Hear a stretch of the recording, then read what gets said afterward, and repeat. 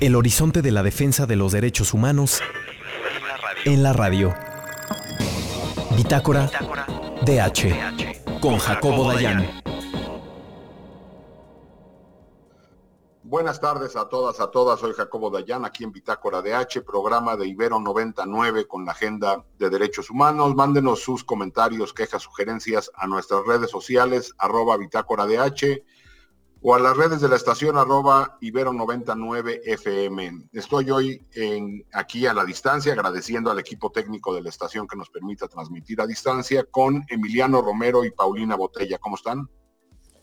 Hola Jacobo, buenas tardes a todas y todos. Hola, buenas tardes. Y bueno, pues el día de hoy vamos a abordar, casi siempre, dos temas. El primero es uno internacional, pero que tiene reflexiones que hacerse desde la realidad mexicana.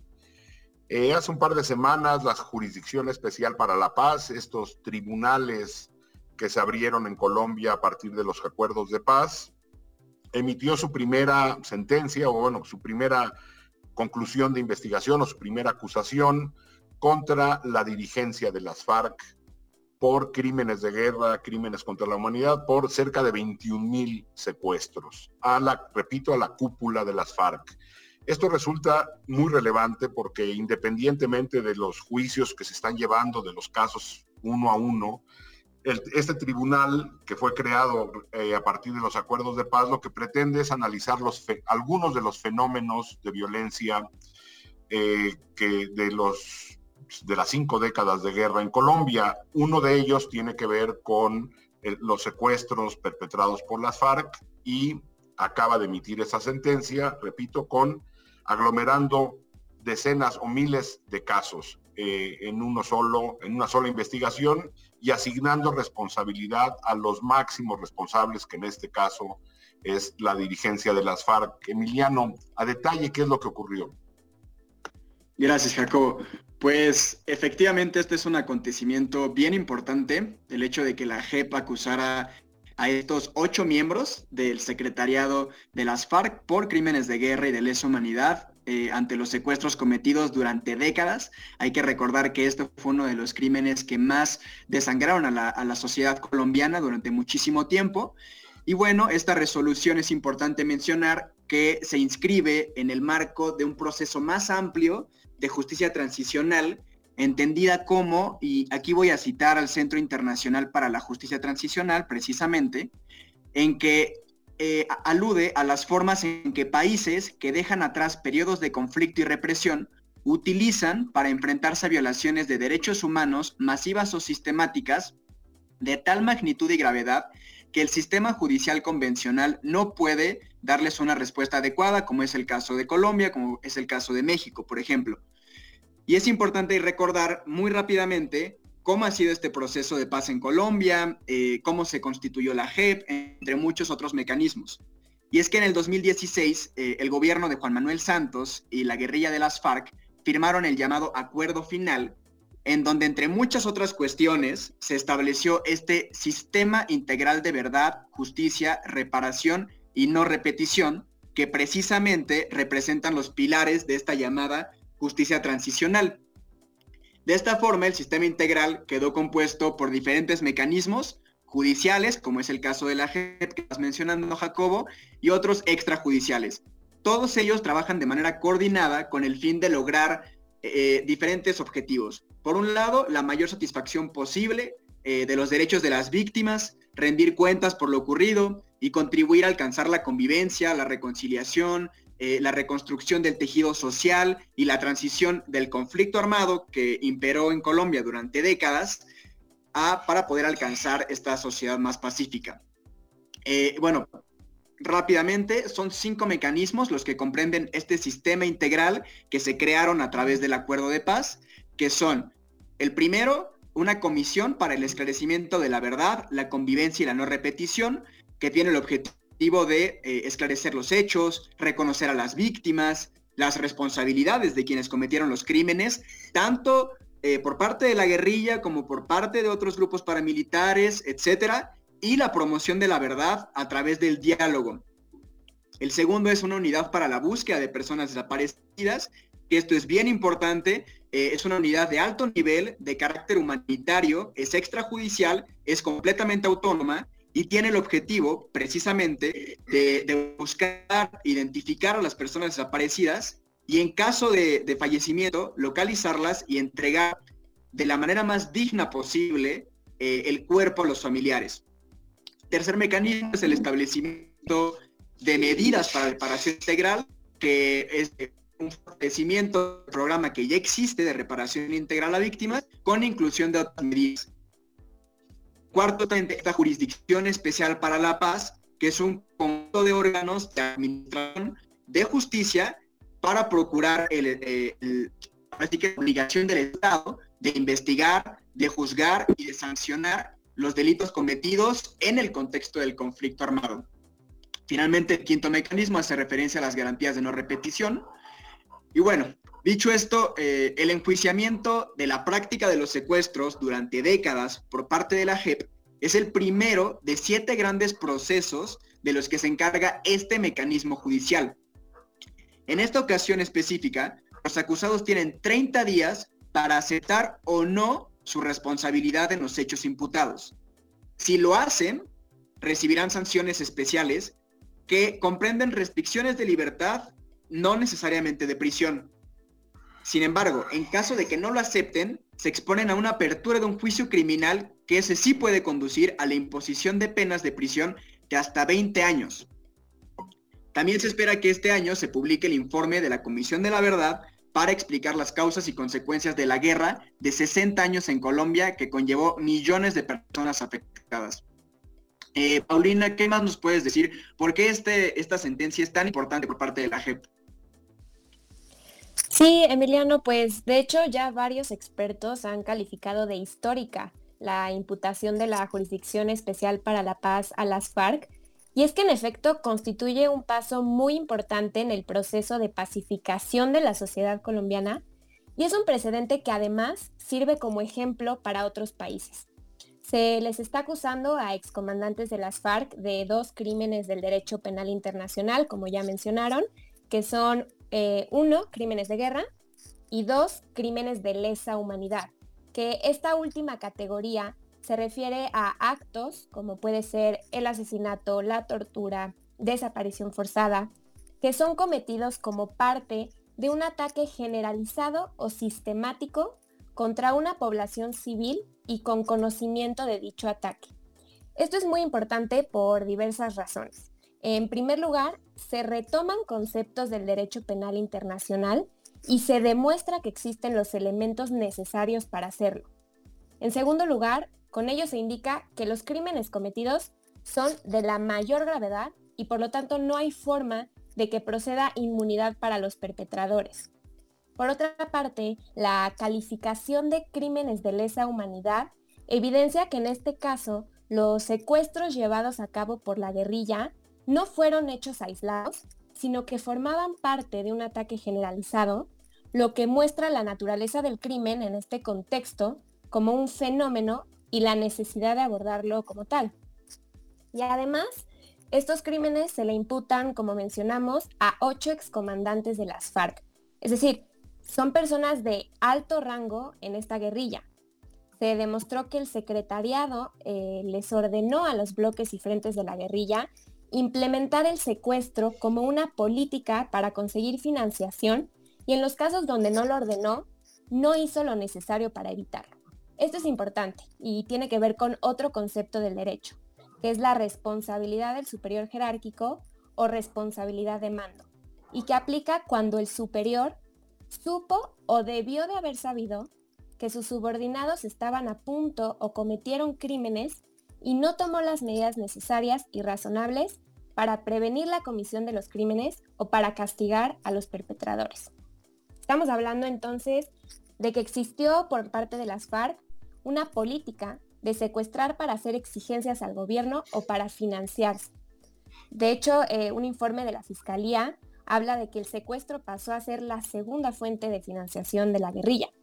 Y efectivamente yo pienso que esta acusación de la JEP es un paso más en la búsqueda por hacer justicia y esclarecer los hechos que tanto daño causaron a la sociedad colombiana en una guerra que, según datos del Centro Nacional de Memoria Histórica, dejó un total de 262,000 muertos, 80,000 desaparecidos, 8 millones de desplazados y 37,000 secuestrados entre 1958 y 2016.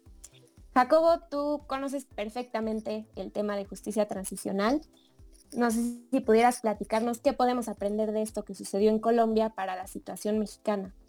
Sí, claro, hay un par de reflexiones que hacer, más allá de los problemas que tiene el sistema de justicia transicional en Colombia, de las críticas que puede haber de distintos sectores, tanto por la lentitud de la comisión de búsqueda o sobre los posibles resultados de la comisión de la verdad, o las críticas de parte de ciertos sectores, sobre todo cercanos al actual gobierno, a la JEP. Lo que tenemos que reflexionar en México es cómo allá se creó un sistema integral a partir de mecanismos extraordinarios que ya nos relató Emiliano. Y aquí en México lo que tenemos es un pegote con instituciones ordinarias y dos órganos extraordinarios como son la Comisión Nacional de Búsqueda y las Comisiones Ejecutivas de Atención a Víctimas, que no operan porque se tienen que articular con instituciones ordinarias que sabemos, sobre todo las fiscalías del país, incluyendo la Fiscalía General de la República, que no operan de manera adecuada. Entonces, primero es la urgente necesidad en México de la creación de un sistema integral de justicia transicional que se ha negado.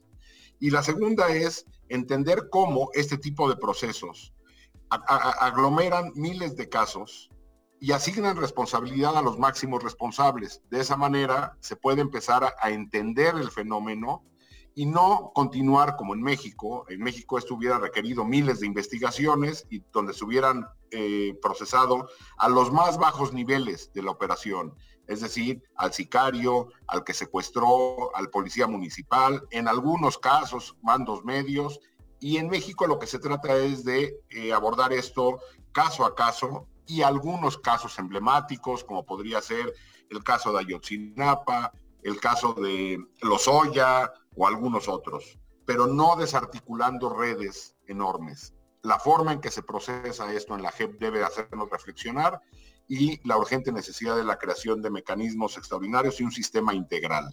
Ahí está el ejemplo colombiano que tendremos que seguir monitoreando.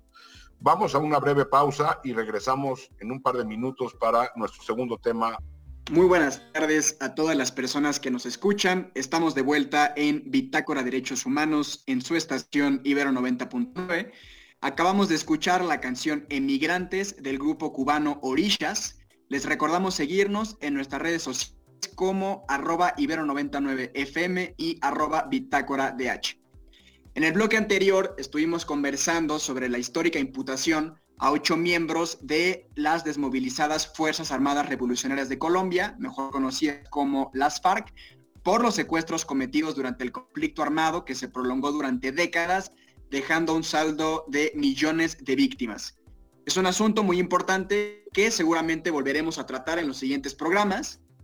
Ahora, en este segundo bloque, abordaremos, como siempre, un tema nacional, al hablar sobre una impactante nota que recientemente publicó el periódico Animal Político, en donde se argumenta que la Comisión Nacional de Derechos Humanos, actualmente representada por Rosario Ibarra de Piedra, tenía pleno conocimiento sobre una serie de testimonios de migrantes que han sido víctimas de severas violaciones a los derechos humanos que incluyen secuestros masivos, extorsiones, violaciones sexuales, entre otros crímenes atroces que la comisión ha preferido mantener oculto durante más de un año y no hablar de ello ni en sus informes, ni en sus comunicados, ni a través de otro medio público.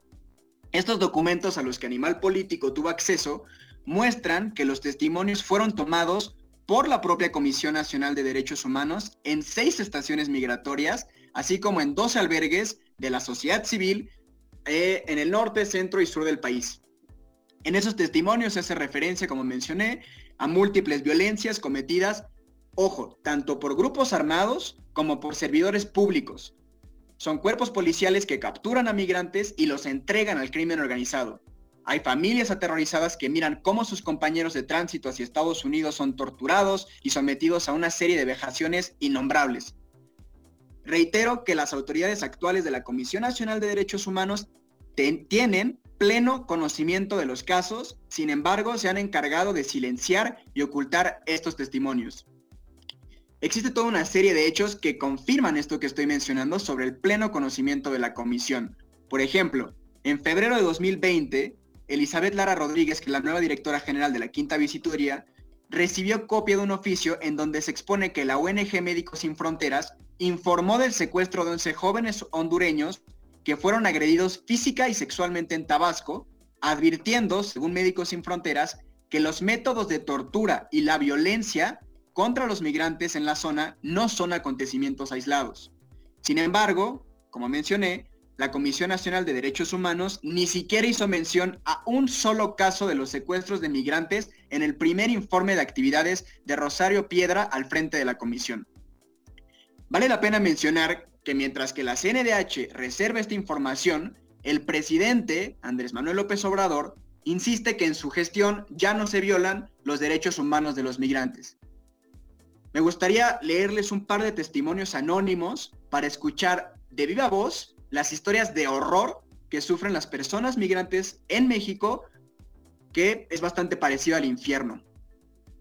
El primero dice: en el lugar donde nos encerraron había cadáveres de niños y adultos regados por el piso, según relató uno de los migrantes entrevistados por la CNDH en un albergue en Tijuana. Me pegaban con las manos en la nuca y en las piernas con un garrote repetidamente para sacarme información. Me amarraron toda la noche y marcaban de mi teléfono a mis contactos para torturarlos y exigirles dinero para no matarme, relató un migrante guatemalteco en un albergue en Torreón. Luego, uno de los agentes llegó y nos dijo: si quieren salir libres, tienen que pagar 60,000 pesos o los entregamos a migración. Nos exigieron números de contacto y nos obligaron a hablarle a nuestras familias para pedirles que les hicieran los depósitos a cuentas de otras personas. Nos retuvieron más de un día y medio adentro de la patrulla, sin comer, sin beber y con amenazas y maltratos. Estos son solo algunos de los múltiples testimonios anónimos de los cuales la comisión tiene pleno conocimiento y se negó a dar cuenta sobre esto. Entonces, bueno, estos testimonios hablan sobre las graves violaciones a derechos humanos que sufre la población migrante y la enorme responsabilidad de las autoridades por acción o por omisión. Paulina, ¿qué opinas al respecto? ¿Cuál ha sido la respuesta de la Comisión Nacional de Derechos Humanos ante esta nota de Animal Político? Pues sí, Emi, son testimonios desgarradores del infierno que viven los migrantes en México. Secuestros, violaciones, extorsiones, tortura, situaciones en verdad terribles. Y no se hizo, como dices, ningún comunicado, recomendación o informe especial por parte de la CNDH, y la respuesta de este organismo frente a la publicación de Animal Político fue sorprendente. Se centró en condenar la obtención de estos testimonios y en decir que se investigaría y sancionaría al personal responsable de dar esa información. Se acusó a Animal Político de haber divulgado información que puede poner en riesgo a las víctimas cuando los testimonios son anónimos y no incluyen ningún dato personal más que la nacionalidad. Y también se le acusó al medio de desinformar. Esto provocó que organismos como Fundación Justicia se pronunciaran sobre la respuesta de la CNDH, acusando al organismo de desvirtuar el trabajo periodístico, y después de esto, la CNDH respondió que la investigación interna de la que había hablado no pretende silenciar medios de comunicación ni desvirtuar su trabajo, sino que se esclarezca si hubo o no ocultamiento de información al interior del organismo o alguna filtración hacia afuera.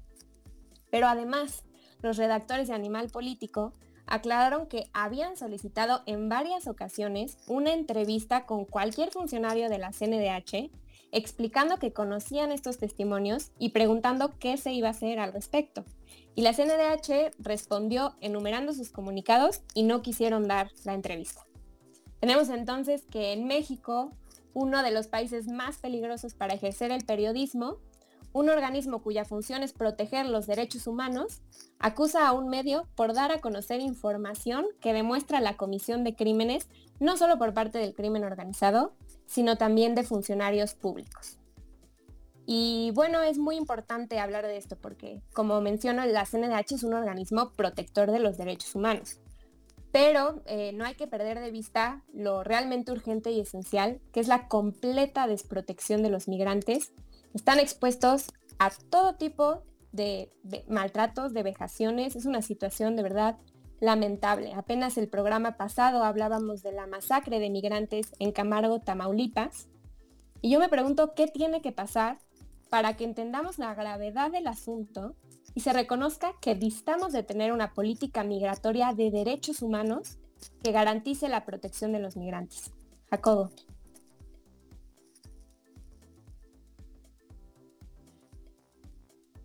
Perdón, queda claro ya la inoperancia de la CNDH, lo que Andrés Manuel López Obrador quería al presionar para que se nombrara de manera muy irregular, hay que recordar, a Rosario Piedra al frente de la CNDH, que en su momento era parte de Morena, es decir, alguien cercana al partido es nombrada al frente de la Comisión Nacional de Derechos Humanos. Lo que se quería era proteger al gobierno desde la CNDH para que no hubiera presión mayor en materia de derechos humanos al gobierno de Andrés Manuel López Obrador. Esta nota de Animal Político lo que revela es la preocupación de la CNDH por proteger al gobierno, proteger a funcionarios, en este caso federales, antes que cumplir con su obligación. No es poca cosa que la CNDH se haya preocupado más por la filtración o por cómo se obtuvo esta información que por las condiciones de los migrantes, argumentando que habían hecho algunos comunicados. Bueno, su obligación es velar por los derechos de los migrantes y no ocultar información. Esto también nos hace pensar que es probable que la misma comisión esté bloqueando u ocultando otro tipo de información que implicaría a actores federales, que es la facultad de la CNDH, para sumarse a la narrativa de Andrés Manuel López Obrador de que en este país ya no se violan derechos humanos, cuando la realidad, basta abrir cualquier periódico cualquier día para darnos cuenta que esto no es cierto. Es una institución que se tardó años en construir, que durante muchísimo tiempo estuvo cooptada por gobiernos del PRI y después también por gobiernos del PAN, y que empezó a reconstruirse en la pasada administración de la CNDH al frente de Luis Raúl González Pérez. Es una de las instituciones autónomas del Estado mexicano que tenemos que proteger, que tenemos que exigir que funcione, y hoy funciona más para los intereses del gobierno, de la protección y de la narrativa oficial, que para la protección de derechos humanos. Es un escándalo lo que ocurrió en la CNDH cuando hay tratados internacionales que hablan de que dar a conocer este tipo de violaciones no debe acarrear persecución a los funcionarios. Es decir, los funcionarios, o como se haya obtenido esta información, actuaron en salvaguarda de los derechos humanos y no de una institución y de una narrativa de gobierno. Esto es muy, muy relevante y habrá que ver qué ocurre dentro de la CNDH, porque si empieza a haber una cacería al interior, despidos injustificados o producto de esto, evidentemente tendrán que ser denunciados nacional e internacionalmente y elevar la presión que hay sobre este organismo que desde que llegó Rosario Piedra, hay que recordar, hasta fueron tomadas las instalaciones de la CNDH por colectivos feministas ante la inacción de la CNDH. La CNDH hoy es más un órgano de gobierno que un órgano defensor de derechos humanos, pero seguramente seguiremos hablando de la tragedia que ocurre en la CNDH en próximos programas. Paulina, Emiliano, muchas gracias. Muchas gracias, Jacobo, al equipo, y gracias a todos los que nos escuchan. Gracias a todas. Y bueno, pues gracias de nuevo al equipo de la estación que nos da la posibilidad de transmitir a la distancia. Soy Jacobo Dayan, nos escuchamos la próxima semana. Hasta luego.